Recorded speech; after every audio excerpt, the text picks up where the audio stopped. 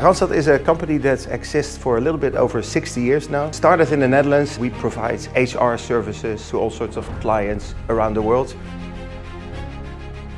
We did a big research last year with 200,000 people. We do that every year, and we saw that a very high percentage, higher than all the other years, of people that would consider changing jobs in the next 12 months. And we also see that employers are not always understand the reasons why people change. And we've seen this time that a lot is around purpose. And the other thing that we've seen is we've seen some clients that were preparing to tell all their employees that they had to come back to the office. And there's a whole ton of research of people that would say, I will quit if my employer tells me to come back to the office 5 days a week.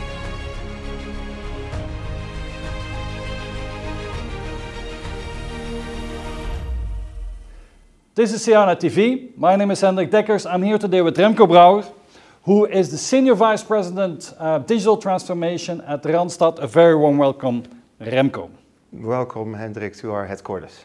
Remco, you have a degree in Information Technology from the Rotterdam University of Applied Science. Correct. You worked 22 years at Procter & Gamble. Then you joined the Coca-Cola Company as Director of Business Intelligence. And in 2017, you joined Randstad. Correct. So, Remco, tell us a little bit more about yourself, your background, and how you arrived here. Yes. Well, as you just said, I worked for 20 years at Procter & Gamble, always in the area around, let's say, on the border between IT and the business. Mm-hmm. So very much being the translation guy between IT requirements and business requirements, and always working very much with data. Okay. So I have most of my experience is in business intelligence and analytics. Mm-hmm. And wonderful employer. I worked a couple of years in Italy and in the UK, okay, and in Germany. And we left the country, the Netherlands, in 1996. With my wife, the two of us, and we came back as a family of four 12 years later. So we had 2 kids along the way, a daughter and a boy. But by coming back to the Netherlands, my career opportunities at Procter & Gamble were limited because there's just a sales division here for the Netherlands. So I had global assignments also there, but was very limited. So at some point in time, I started looking for something else, and then for a couple of years, I joined the Coca-Cola Company as the Director of Business Intelligence. So Coca-Cola, of course, huge company, sells 1.9 billion drinks a day. That all needed to be collected from all the bottlers in all sorts of systems. So I did that for a couple of years, working basically for the Atlanta headquarters, mm-hmm, with a global team that stretched from the Philippines on one side to Buenos Aires on the other. So I was in the middle of the world, but still somewhat alone. And then indeed, 5 years ago, I got the opportunity to come to Randstad. Yep. My first non-American employer and my first Dutch employer. And headquarters in Amsterdam. And headquarters around the corner, let's say, within an hour's drive from home. Yep. But still in your field, your specialty, which is data, business intelligence, and translating that to the business, right? Yes, yes. Okay. Now, Randstad, mm-hmm, for many people it's a household name, but not for everybody. No. So tell us a little bit, how big is the company, how many people work here, and what is it that Randstad does and does really, really well? Yes. So Randstad is a company that exists for a little bit over 60 years now. You can see it on the wall here. Started in the Netherlands, and we provide HR services to all sorts of clients around the world, where we basically find meaningful work for hundreds of thousands of people, mm-hmm, at companies that are our clients. And we've been doing that for 61 years. We are today the market leader, so we are the number one in our industry. We operate in 38 countries, and we employ currently about 44,000 employees. Mm-hmm. And on a daily basis, about 650 to 700,000 people find their work through Randstad. And we do that in several ways. So the traditional business is a temp business, so people that look for temporary labor for a week or a month or 6 months. Yep. But we also do a lot of business for finding permanent jobs, so we recruit for a lot of companies. We have a lot of business in running the recruiting process for our clients or sitting in-house at the client sites. Like at Coca-Cola. Like at Coca-Cola, we had a very big Randstad department as well. Yep. And for the rest, through acquisition, there's all sorts of companies, global businesses that we have added. So we own the Monster company. In the Netherlands, they're called Monster Board, but they're called Monster in most of the markets, which is a big job board. And we have also an outplacement company, for example, that helps companies to make sure that the outplacement is done with care so that people quickly find jobs elsewhere. So it's a little bit of everything at Randstad. So it's really a company that revolves around talent, around people. Yes. So from the Randstad point of view, from your point of view, what are today the big trends, the big challenges in talent management, in HR? Well, first of all, and let me first start pre-corona, because corona, of course, had major impact on our industry. But pre-corona, in the last couple of years, we've seen a lot of trends that finding the right people was getting harder and harder if you look at traditional job titles, because job titles started changing, and especially if we look at the IT industry, so many new types of jobs have entered the IT industry, that we see that there is a trend where instead of searching for job titles, you start to look for a collection of skills. So if you can convert what you are into a set of skills, then we can start match you on the skills, and we can also probably find jobs or job opportunities that you would never consider yourself, but you have the skills for them. Okay, so skills are more important than experience. I would not say that skills are more important than experience, but skills are much more important these days to match people to the job that fits them well. Okay. And we've seen over the last couple of years a big trend that companies, because of the digital acceleration in the world in general, that rapidly the needed skills to do jobs are changing, and that companies are constantly playing a catch-up to say, okay, so now I also need Scrum Masters because I want to do something agile. Yep. And where do I find them, and what do I look for? So we've been helping a lot of clients, including ourselves, because I also have an IT department, to help them frame the questions better, find out what sort of skills they really need, yep. and trying to also see what sort of skills you already have. Because I would say that if you look at a CIO at this moment in time, most CIOs probably think that the composition of their workforce, whether it's internal or external, or whether it's contractor payroll, is not ideal to win tomorrow. And what do you need to do, right? So what do you do with the people that you have on the payroll? Do you need to upskill them? Do you need to reskill them? Do you need to outplace them? And what sort of skills do you need to work? And then Corona came on top. So we had 2 very different years, the 2 Corona years at Randstad. So in the first year, our revenue dropped from 23 to 20 billion, and we quickly adapted our company.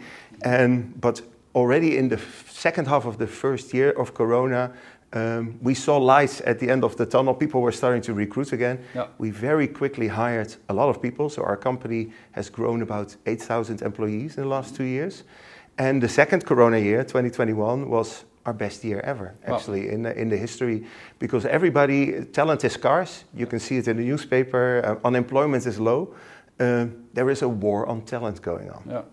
And so at this moment in time, things are going really well, I would say. There's a lot of demand, but many companies are struggling to figure out what is the sort of composition of the workforce that I have and that I need to win for tomorrow. Yeah.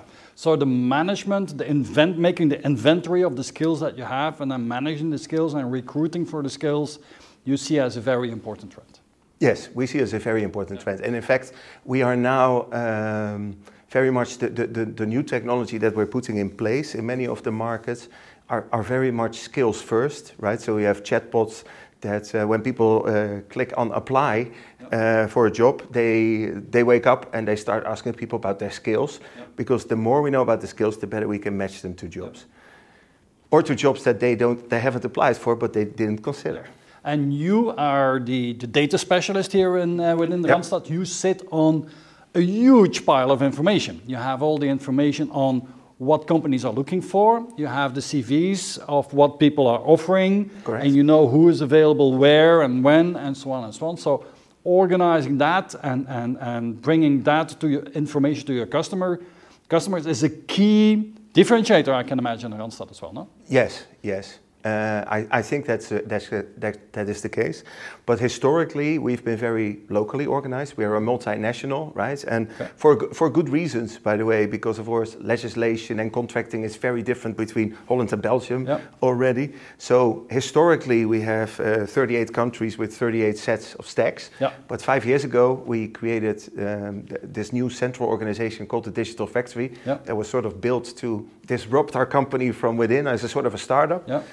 And we started doing a couple of things, 3 things. Number one is finding the best ideas in the markets and reapplying them elsewhere, so make ideas travel. Number 2 is bring the whole concept of, let's say, agile software development or product-centric software development into the company, right? So that's the very hard skill of becoming outside in and becoming data-driven and validating your assumptions. And the third thing we started to do is to prepare our company for an enterprise stage by driving scale. So one data platform, one set of information standards, one set of a global information model, all sorts of things. And we are now busy already for a couple of years collecting all these pieces of information from all these markets and putting them together, because there's a lot of global trends in the world that we can spot early. So we have hundreds of millions indeed of resumes. We have almost up-to-date daily information on the demand from the markets, from every vacancy that is published on the website we have. And we can turn that into models where we predict or we look at this supply and demand for certain skills or jobs in certain locations. And we model that in terms of applications. So I can tell you about one application that we have, which is called Randstad Market Insights. And Randstad Market Insights does exactly that. So it shows our consultants the demand and the supply, for example, for a cybersecurity specialist in the Netherlands. And we can tell you by postal code what the demand and the supply is, and what the price is going to be if you hire these people on your payroll, or if you would buy them through us as a temporary. And that helps our clients a lot, because a lot of companies don't know what the scarcity on the market is, don't know exactly what they're looking for, and sometimes are asking for skills that are already a little bit obsolete, but skills that prevent other people from applying to the job. So we see a lot of things happening in the world, right? So you can give your clients more strategic advice, not just only, okay, I need 20 people, I need to increase my headcount. No, you can say these types of profiles, you can best go and recruit them in Portugal or in Limburg or in Amsterdam or whatever is the best place. Yes, and I think our clients are really looking for help there. So we do a lot of IT recruitment. Actually, it's one of our biggest growing businesses, and you see indeed that getting the vacancy really right and appealing is not. It doesn't come natural to all IT people to recruit in the right way. Okay.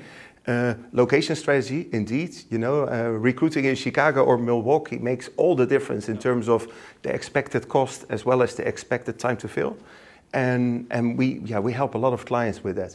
Yeah, absolutely. So Remco, that's what's in it for the client, but what's in it for the talents, for the people that you're recruiting? Yeah, well, that's a very good question, and there's a lot in it for the talents. So we already have capabilities that we have on our websites where people can upload their CV, and it will tell you your marketability score, let's say, and we can help you with what could be improved on your resume. There's a lot of people helping there, but it's also important in this whole world of changing skills and changing needs that we help people to figure out what could be next, right? So we are spending a lot of time trying to figure out career pathing, to say, your next role, because we know that people that had your role, X% go and do that role, we can help you do a career path in the future. And And we also are trying to, we have all sorts of experiments at the moment where we partner up with training companies to say, okay, you know, right now your marketability score is, what, I don't know, 7, but it could be 8 if you would do this training and become a certified data engineer or cybersecurity expert. Because you know what the skills of the future that will be in demand are going to be. Because at least if you, for instance, compare Europe with the US, and you know correct. That in IT, the US is maybe sometime earlier with adopting new technology, so you can already advise talent, this is what you need to learn to have a job tomorrow. That's the idea, yeah. If somebody invents a new programming language next week in San Jose, California, then I predict that I will start seeing it appear on resumes in 6 months from now, and on vacancies in 8 months from now. And then it should start popping up everywhere in the world, you know, to the Middle East or to Spain or to Holland.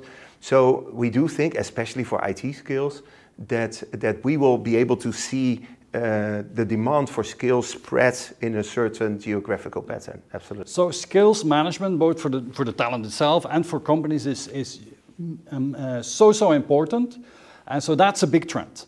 But let's look at the other trend that you mentioned, and that is that it's so difficult to find people. There's just not enough people. Yes. So there's the war for talent. So what is that companies need to do? So where can they find the right talent? Well, first of all, I suffer from the same problem. So I have teams in many locations, and in the US at the moment. This year alone, I already lost 2 people in the team to Facebook alone. And that was in Atlanta, Georgia. Facebook is on the other coast, but 2 years ago, 2 years ago when COVID started, a lot of these digital companies in Silicon Valley started recruiting coast to coast first, instead of saying you have to come to the valley. And they started competing with all the other companies, basically. And I cannot compete on salary with a company like Facebook. But I can compete, of course. We do notice that also a lot of people want to work here for the purpose of the company, you know, helping people to meaningful work, and changing the world of work is, of course, is something that a lot of people have a lot of passion for. Yeah. So that brings us to the topic, the Great Resignation. Yes. And so, like you just said, a lot of people are resigning from their jobs, are either going for the Facebooks and so on to get a higher pay, or they want to do a different kind of job because they don't see the purpose and the meaning of their job. Yeah. Talk a little bit about that. We see a lot of that. We did a big research last year with 200,000 people. We do that every year. And we saw that a very high percentage, higher than all the other years, of people that would consider changing jobs in the next 12 months. Yeah. But it is for a multitude of reasons, right? And we also see that employers not only understand, or not always understand, the reasons why people change. And we've seen this time that a lot is around purpose.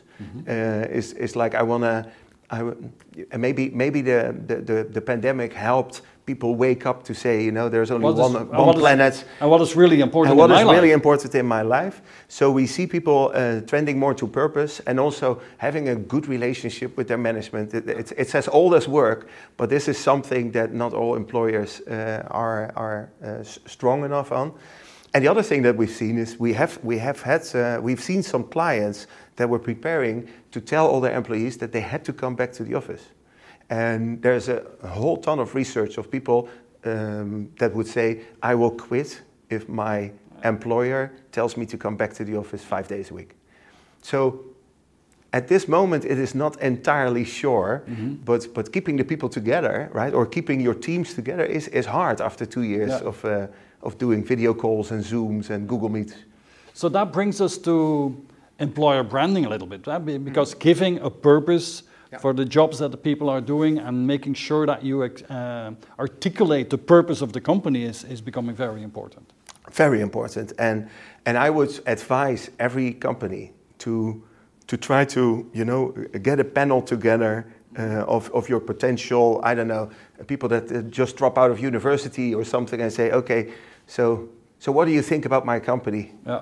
And it might be that these people say which company that they don't even know, right? But I think it's important to figure out what the purpose is, because at least for the foreseeable future, and especially in IT, everybody that comes out of school can choose between 5 to 10 jobs. Yeah. So why you? Why would they move to your company? Well, why would they move to Randstad? Well, what's the purpose for Randstad? Yeah, but for Randstad, I think we are going okay, but we are trying to provide meaningful work for hundreds and thousands of people, right? Yeah. So we placed 2 million people last year in jobs, wow. Out of 270,000 of which were for permanent jobs. So a lot of people that now have a meaningful work.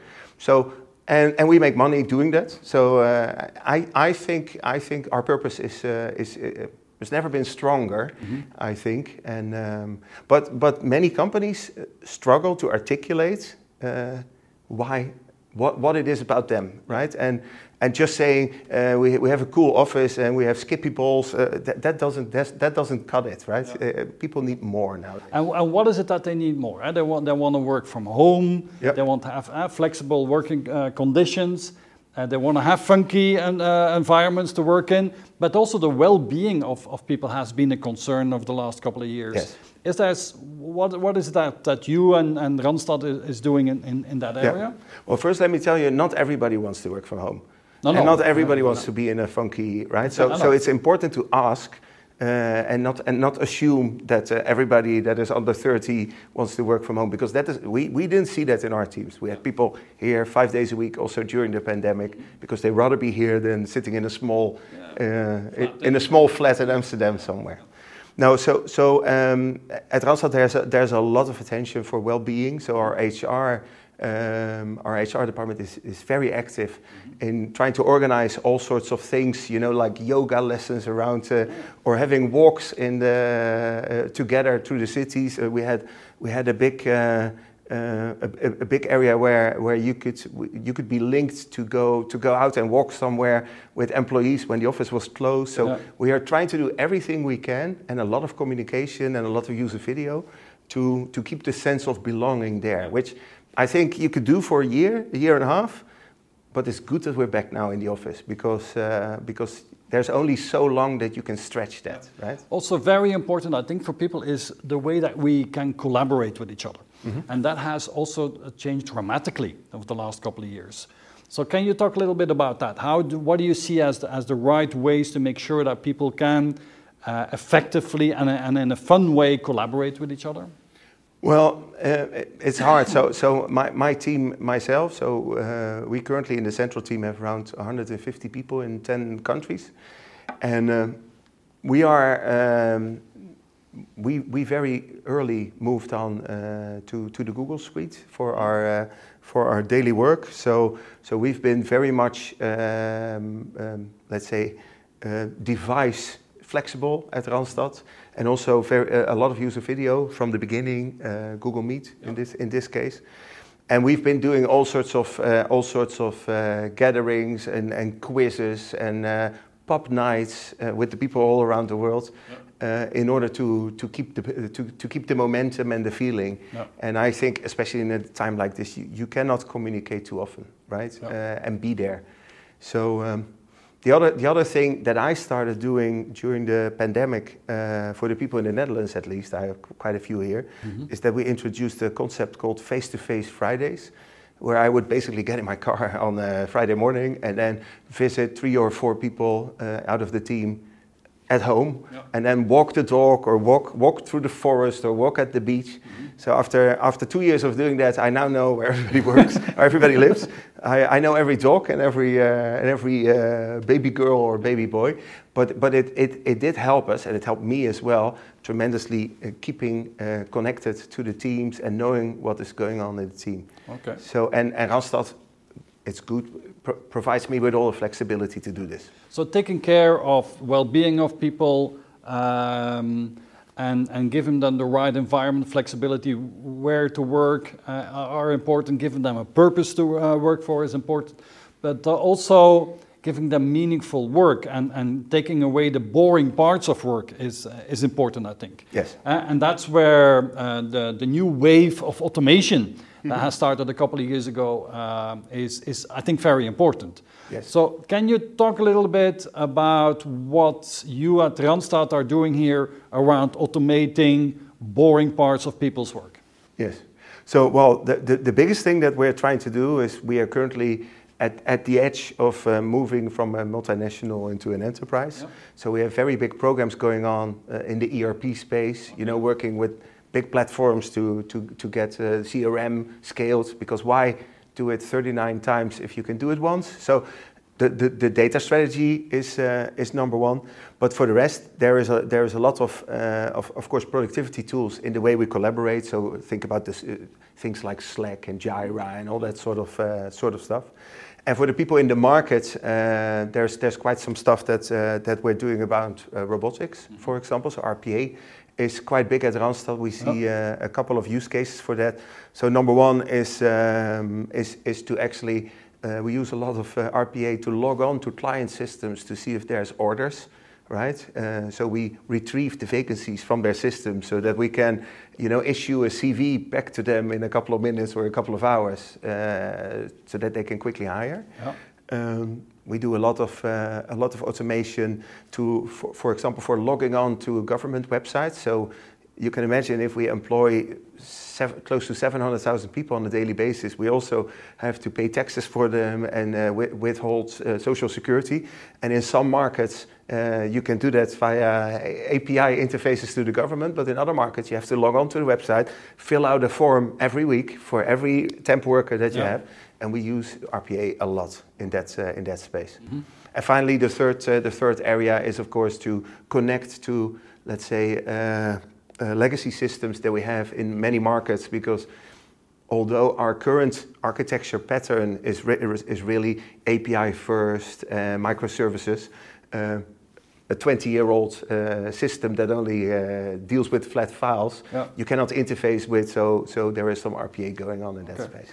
And you say some RPA, but I learned that you're quite advanced in this as well. It's not a couple of hundred robots that you have running. No. No, if you look at in the US, where we the US team where we have a lot of clients that make their orders available in their own systems. Okay. We have thousands of bots on a daily basis running in parallel, trying to get everything together, and also putting all the propositions back into these systems. There's a lot of stuff happening. I mean, I guess in the future this would become some sort of an API marketplace, but right now this is very much an enabler for us. So Remco, you have to hire quite some people as well in your teams here. So how do you do that? You eat your own dog food? You drink your own champagne? Well, of course. So we have a lot of parts of our business in many markets that offer IT recruiting services to our clients, and we use them ourselves, right? So I use them in the Netherlands, I use them in the US extensively, and I use them in France and Belgium. And that means that I become a client of Randstad, and I can also see on what the offering is from the outside in. But the challenges are very similar, right? So at the moment, I see that in the US, the market is heating up a lot, right? Salaries are going up, people leaving their job. I had 2 this week for significantly higher salaries for the same job elsewhere. It makes us also constantly consider on where should skills be sourced, what is going to be our location strategy, and just like constantly trying to figure out, okay, what sort of job titles do I want to have on the payroll, and what sort can I buy flexibility. And you see, for example, we made the decision that everything around data science and data engineering is very much, we're insourcing that. Mm-hmm. And while a lot of the support functions we tend to outsource a little bit more. But that's what we struggle with, just like our clients. Well, let's talk a little bit more about the IT organization here. Yeah, I understand, Randstad, you do more than 2 million placements a year. Yeah. You have 700,000, close to 700,000 people on the payroll that you, and there's a core team of about 44,000 people that provide all the services so that all the rest of these people can get a job, and the clients are served. How big is the IT department, and how is that organized? So around the world, we are about 2,000, I believe, and very much today we are on the border of becoming an enterprise, right? I would say. So today, especially the bigger operating companies or the bigger markets still have complete IT departments, and they have a lot of work to do. They run all the daily stuff. But as we pivot towards global systems and global platforms in the coming years, we will expect the composition of the local IT department to change somewhat, become much more business IT alignment sort of work and less infrastructure, for example, or support. So we are trying to figure out how to organize ourselves as an enterprise, because it is going to be very different than it is today. Yeah. So that's the overall strategy, has to become more one company and therefore also more one IT organization. Yeah. And so today you have central IT, and then you have your data department in there, let's say. Mm-hmm. Tell us a little bit about the central organization today and about how you organize your part. So 5 years ago, the central IT department almost didn't exist. It was less than 10 people in the whole world. So we were very distributed, local, fragmented, completely distributed system. And therefore, 5 years ago, we started with the Digital Factory, which was going to be the internal startup, which we also were, but it also evolved into global IT or global digital for the simple reason that driving scale can only be done if you make some global decisions on how you're going to do security, information security. I would say at Randstad, one of the things we did very well is that about 8 years ago, we had a very big initiative to close down all the local data centers and move everything into the cloud, infrastructure as a service, IaaS. And that was finished a couple of years ago. So 38 countries went to the cloud, virtualized everything.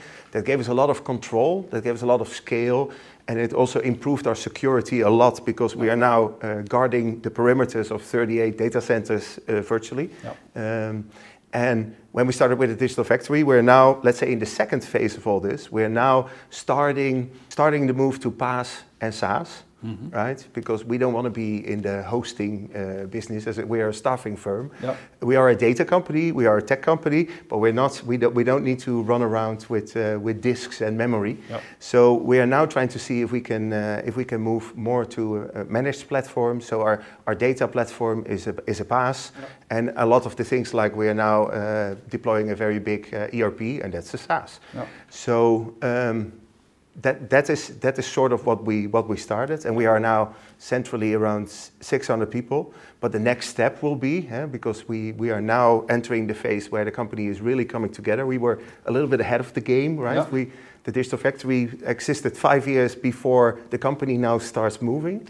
Is that we will enable a lot of these things. So it is my job to bring the data together and the insights together to also help the company figure out where we're going to play next and how we're going to win in the future. So strategy is to become as much as possible cloud, to understand, and to go for standards and ERP and Salesforce and so on, standard platforms where possible. Where it's a commodity, I would say. But there will still be quite some own development and bespoke work left, because you're a very specialized business. Yes, I mean, if you think that 600,000 people need a labor contract when they sign up across 39 countries, there are not a lot of vendors out there that can help you build that, right? Or doing payrolling in 39 countries. There's also not a lot of vendors that can help you with that. So we need to figure out what we will build and what we will partner with and what we will buy. Okay, and so then let's talk a little bit about the data department in there. Yeah. How is that organized? And for instance, let's think about the data science people. Do you have them in the IT data team, or are they with the business? In general, how is data organized? Yeah, so I would say we have 3 large teams in data. So one is around delivery, which very much is around filling up our data. We call it the data ocean, by the way. It's a series of data lakes. Filling that up and connecting that with all the legacy systems. Then we have a big data engineering department, and then we have data science. And data science is very much insourced at the moment in many countries. So I guess I would have sent in the central team around 30 data scientists now. And we're constantly trying to drive scale in everything we do. So a global platform, a global model factory for data modeling, a global approach on how to do APIs to make them available.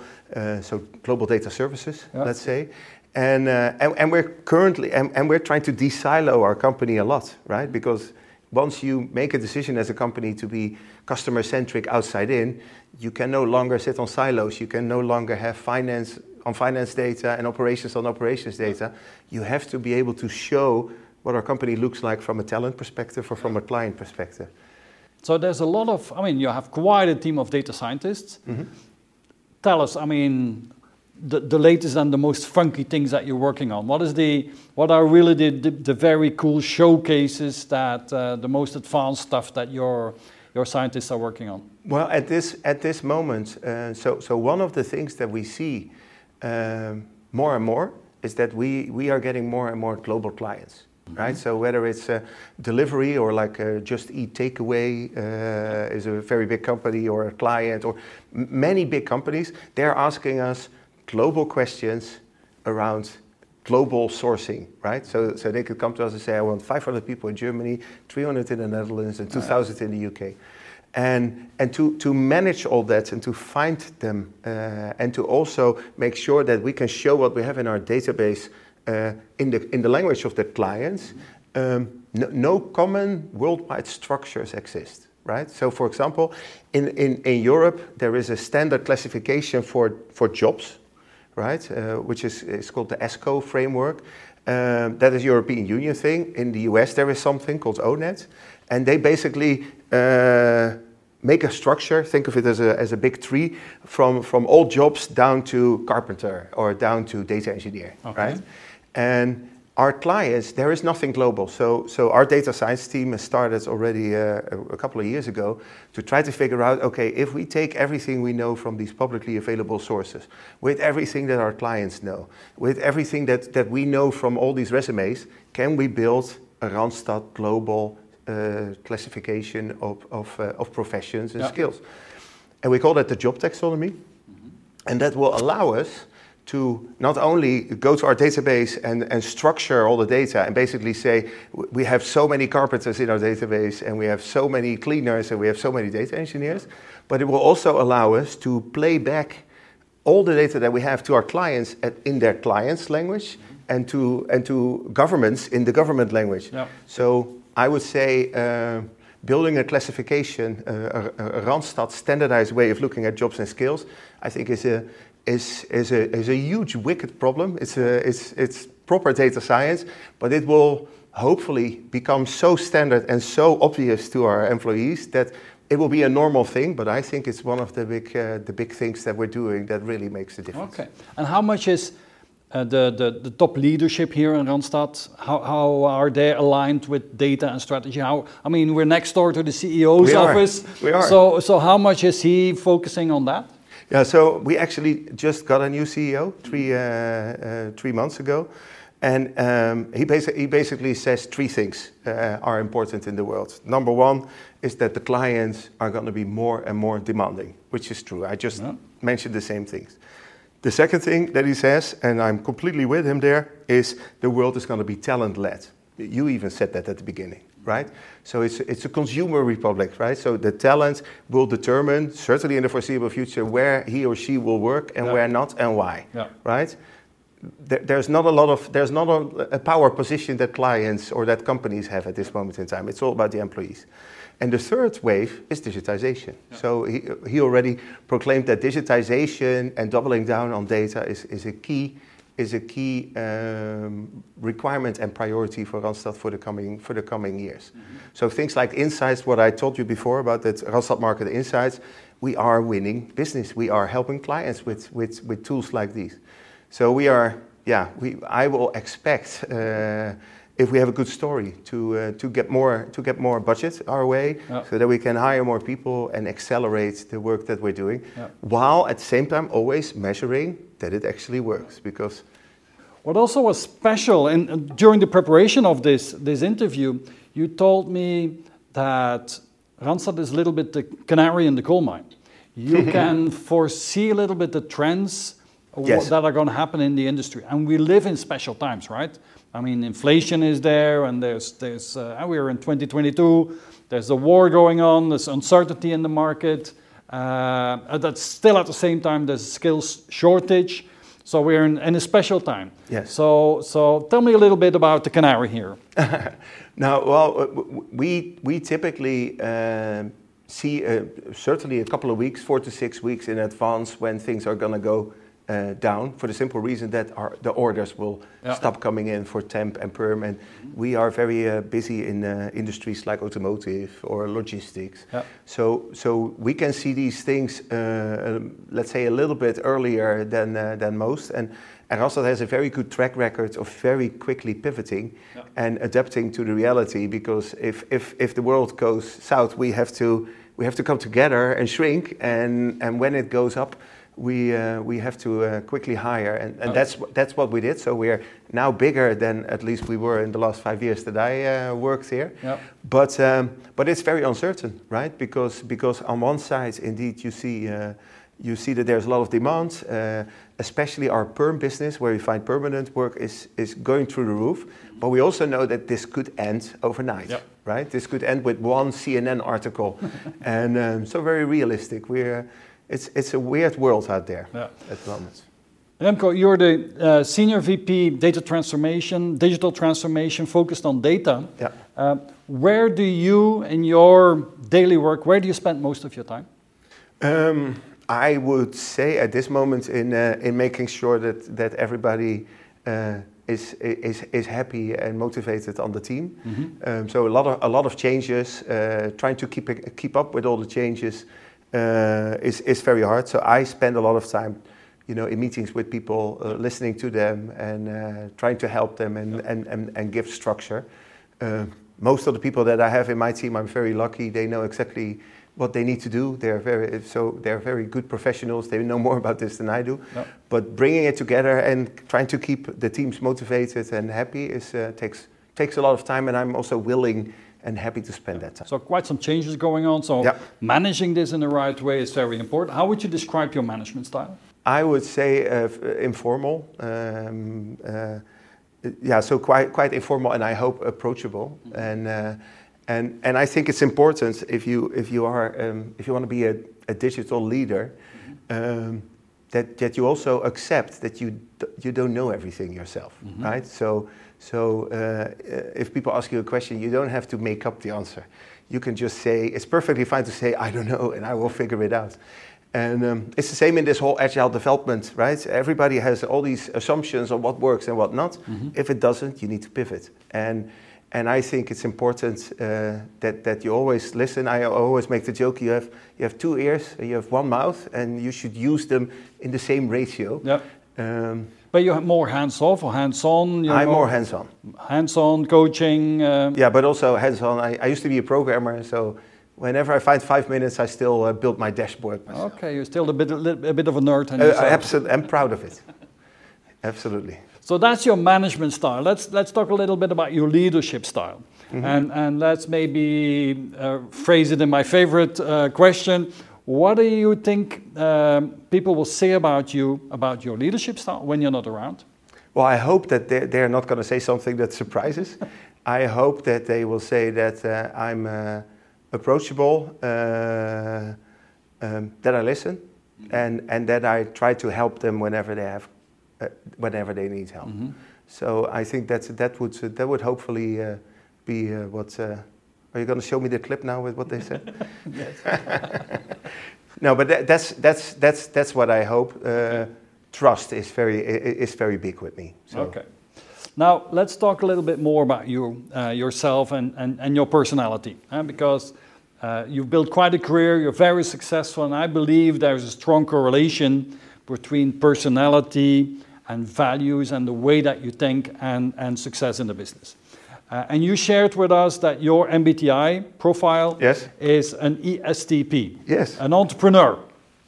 So they say. ESTPs are persons with extroverted, observant thinking and prospecting personality traits. And they tend to be energetic, action-oriented, and navigating whatever is in front of them. And they love uncovering life's opportunities, whether socializing with others or in more personal pursuits.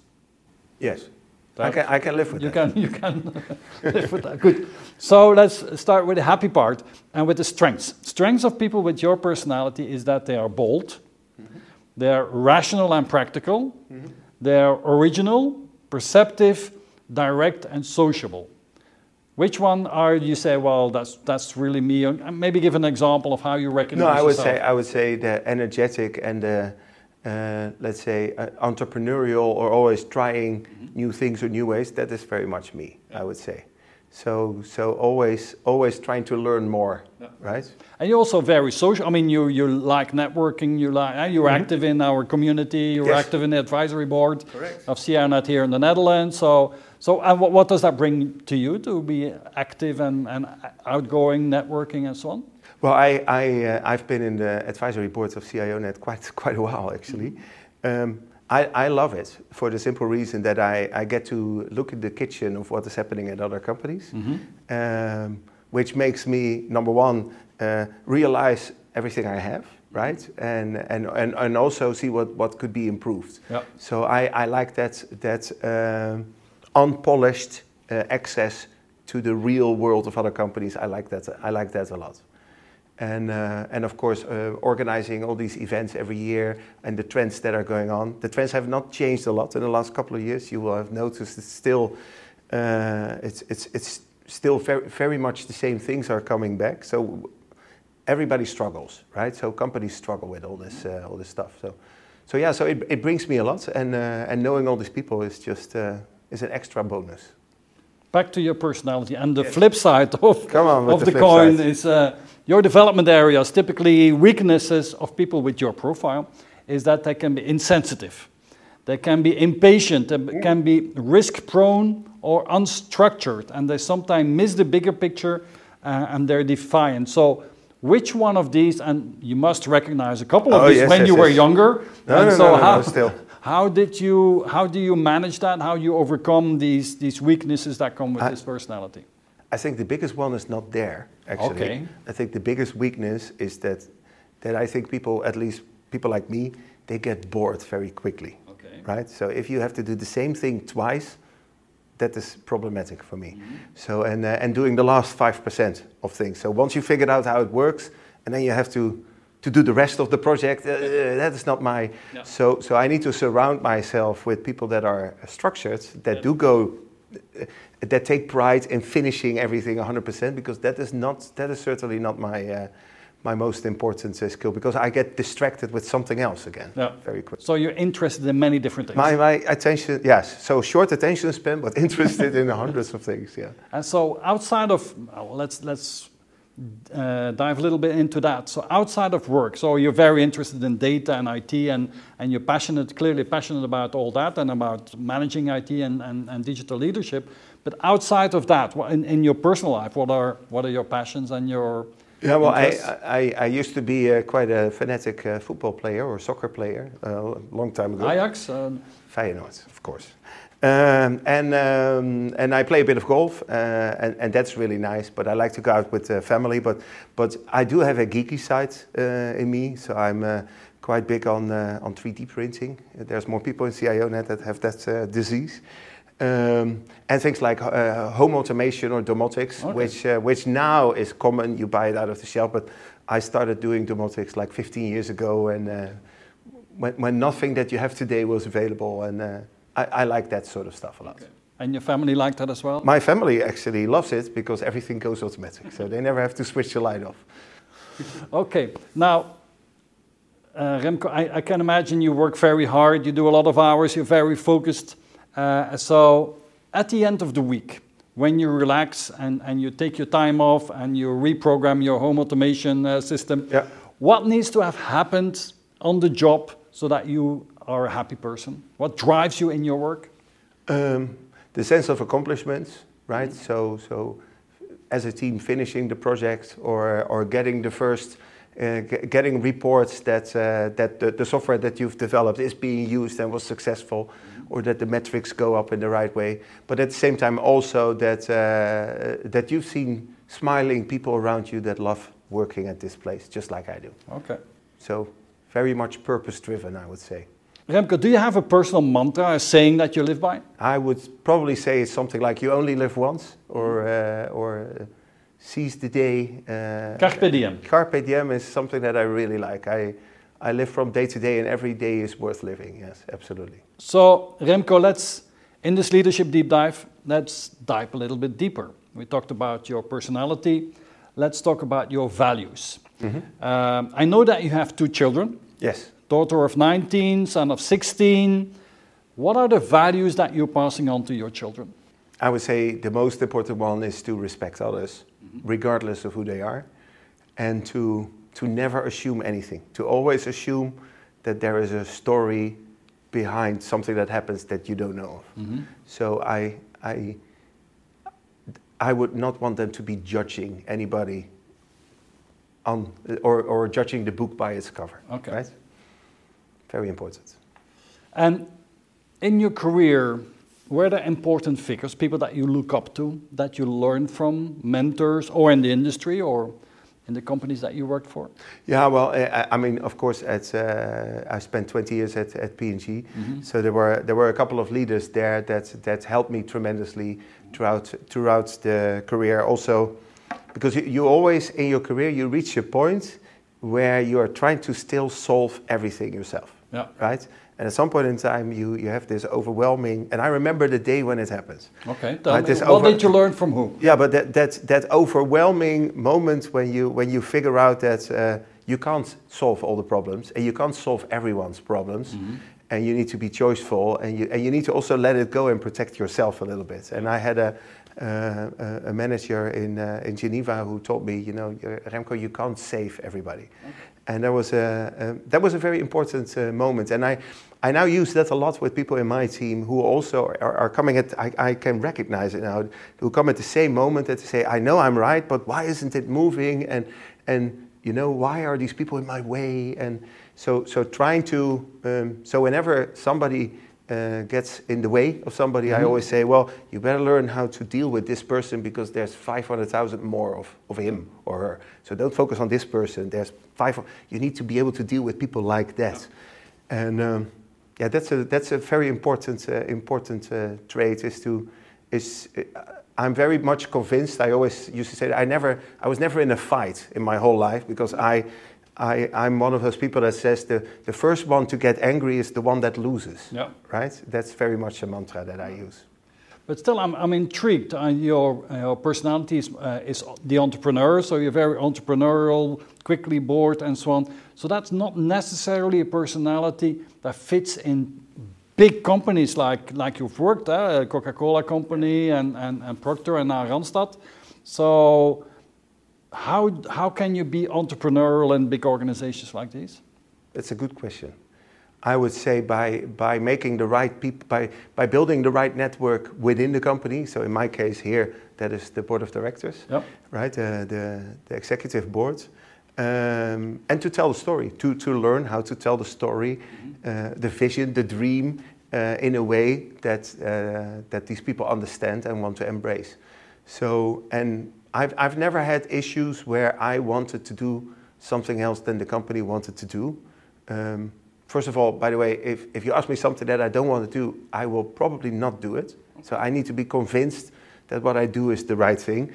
Mm-hmm. But I've never been in the situation because always I either ended up with companies that were doing that or I managed to, to influence the people around me that we went together, yeah. Right? Now, Remco, you're clearly very successful. Otherwise, you would not have this position in this great company. But we all make our mistakes. We all make our failures. So would you care to share what is your most brilliant failure and what did you learn from it?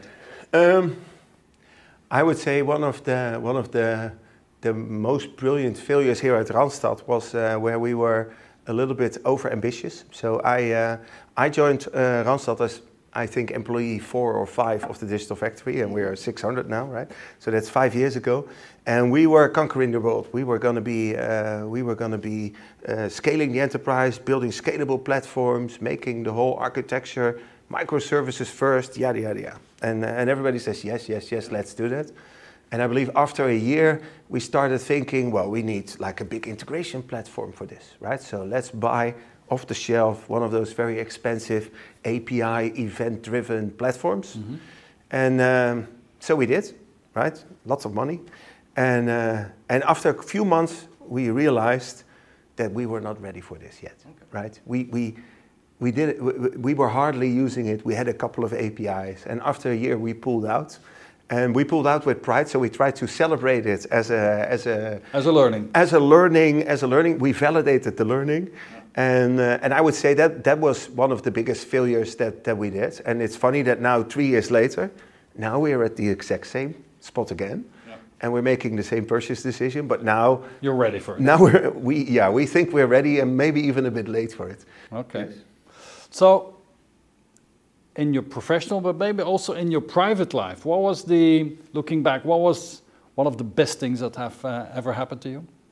Yes, I'm a family man, so it would be watching my children grow up, yep, and being close to them, and as a family, as a unit of 4, that would be probably the biggest thing. My daughter is at university now, that, yep, makes me tremendously proud. My son is doing very well at school, and they're also good people. That's, yep, important, right? So not only that they're smart, but they're good people. They take care of people, you, yep, know, they look after their friends. That is probably the biggest one. Did you have serious setbacks in private life, and what? Well, you learn something from that? Well, I consider myself lucky. Not a lot happened, but there were a couple of those pivotal moments. I just moved to Italy, or we just moved to Italy when my father-in-law got seriously sick. And I remember receiving the phone call from my father that my father-in-law was critically ill. And I was in London at the time. And flying back to Rome to tell my wife that her father was dying was not the best day of my life. That was a terrible day, and it made us think on what would change to our assignments. You know, do we have to now move back to the Netherlands? And it did have a very big influence on our Italian, how do you say that, period. My wife, until recently, could not come up with anything fun about the Italian because the death of her father overshadowed so much. But apart from that, I mean, I've been, knock on wood, very lucky so far in my life.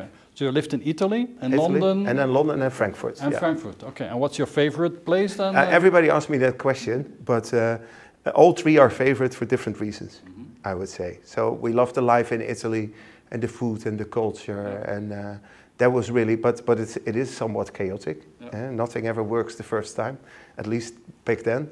I would say England, the London area, from a cultural point of view, was the most compatible with us. I would go back to the UK. Okay. But it is an island, so if you want to go home, you always have to go somewhere by plane or a train or a ship. That made it hard. I would say the German times, we were in Frankfurt, from a welfare and wealth point of view, it's by far the best. Cost of living, yeah, it's just amazing in Germany, but it is of course a somewhat more structured version. I mean, Germans are a little bit more formal than we are in the Netherlands. But you never had the opportunity to live in Belgium then, so? I never know, but I do say that my 3 employers, all 3 of them had a big office at the Ring of Brussels. So first in Strombeek, then I moved to Anderlecht for Coca-Cola, yeah, and now we are at Groot Bijgaarden, yeah, with Randstad. Back to a serious point in your life, and what is it that you fear most, and what is it that you love most? I don't worry a lot. I don't fear a lot, I would say, or it would be the usual things like the health or the health of your family and that sort of stuff. That's what I would fear. But what I love the most is to be relevant, to make a difference, mm-hmm, and to help people and make people happier or make their lives a little bit happier. That is what that's what it's all about in my life. Okay, Remco, thank you so much for your hospitality. Mm-hmm. It was a pleasure being here in your headquarters in Amsterdam. And let me finish with my last question, and that is, If you look back on your own career, or you look at the younger people in your team or young people that you're hiring, what is in general the advice that you would give to future digital leaders, people that want to follow in your footsteps? Well, I have this. We have this debate often with people in the teams, but it sort of depends on who you want to be. But so what has worked for me is to spend the first couple of years in your career to become an expert at something, right? In my case, it was data or business intelligence, but it could be anything. It could be cybersecurity, and you get a deep understanding of the area.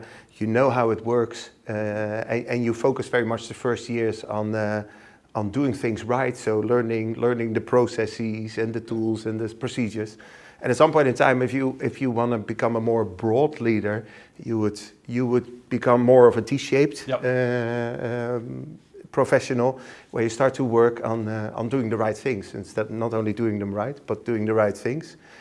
And I would follow. So I would give a lot of people that advice to say, really, like, okay, so how broad do you want to be, or do you want to be an expert, or do you want to be broader? And I'm a big believer that you cannot be just broad without being deep somewhere. No. At least in my world, that doesn't make sense, right? You need to know your stuff, and people will realize immediately, right? If you say things and you're not sure and you never done it yourself, I don't think that helps your credibility. And the second thing I would say in a world of digital transformation is that we are getting rid of the silos. So IT is blurring into marketing and marketing into operations, right? Every company that is going through digital transformation and becoming outside in or customer led, you don't know. You have to admit that you don't know it all, right? So in the traditional IT manager tends to know a lot about a relatively small area, and if you want to be broader, then you have to change your horizons, but you also need to admit at the same time that you cannot make up you cannot make up answers if you don't know the answers, right? So I think it's very important to be humble enough to admit when you don't know anything, right? Or when there's some things that you don't know, and at the same time ask for help. Yep. and use your teams and try to learn and bring them together, because the siloed IT thinking from the past is gone for a while now. And surround yourself with good people. And surround yourself with good people. That Randstad can help to recruit. Yes. No, but that's a very important point. Surround yourself with good people, but then also accept them to do things in the way they think it should be done. You cannot hire people that do something else and then you tell them how to do their work. That doesn't work. That doesn't make you an inspirational leader as an IT manager or a CIO. Yeah. And on that note, thank you so much, Remco. It was a pleasure. It was a great conversation. Thanks for coming. Thanks again for your hospitality, and thank you so much. Good. Thank you. Bye-bye.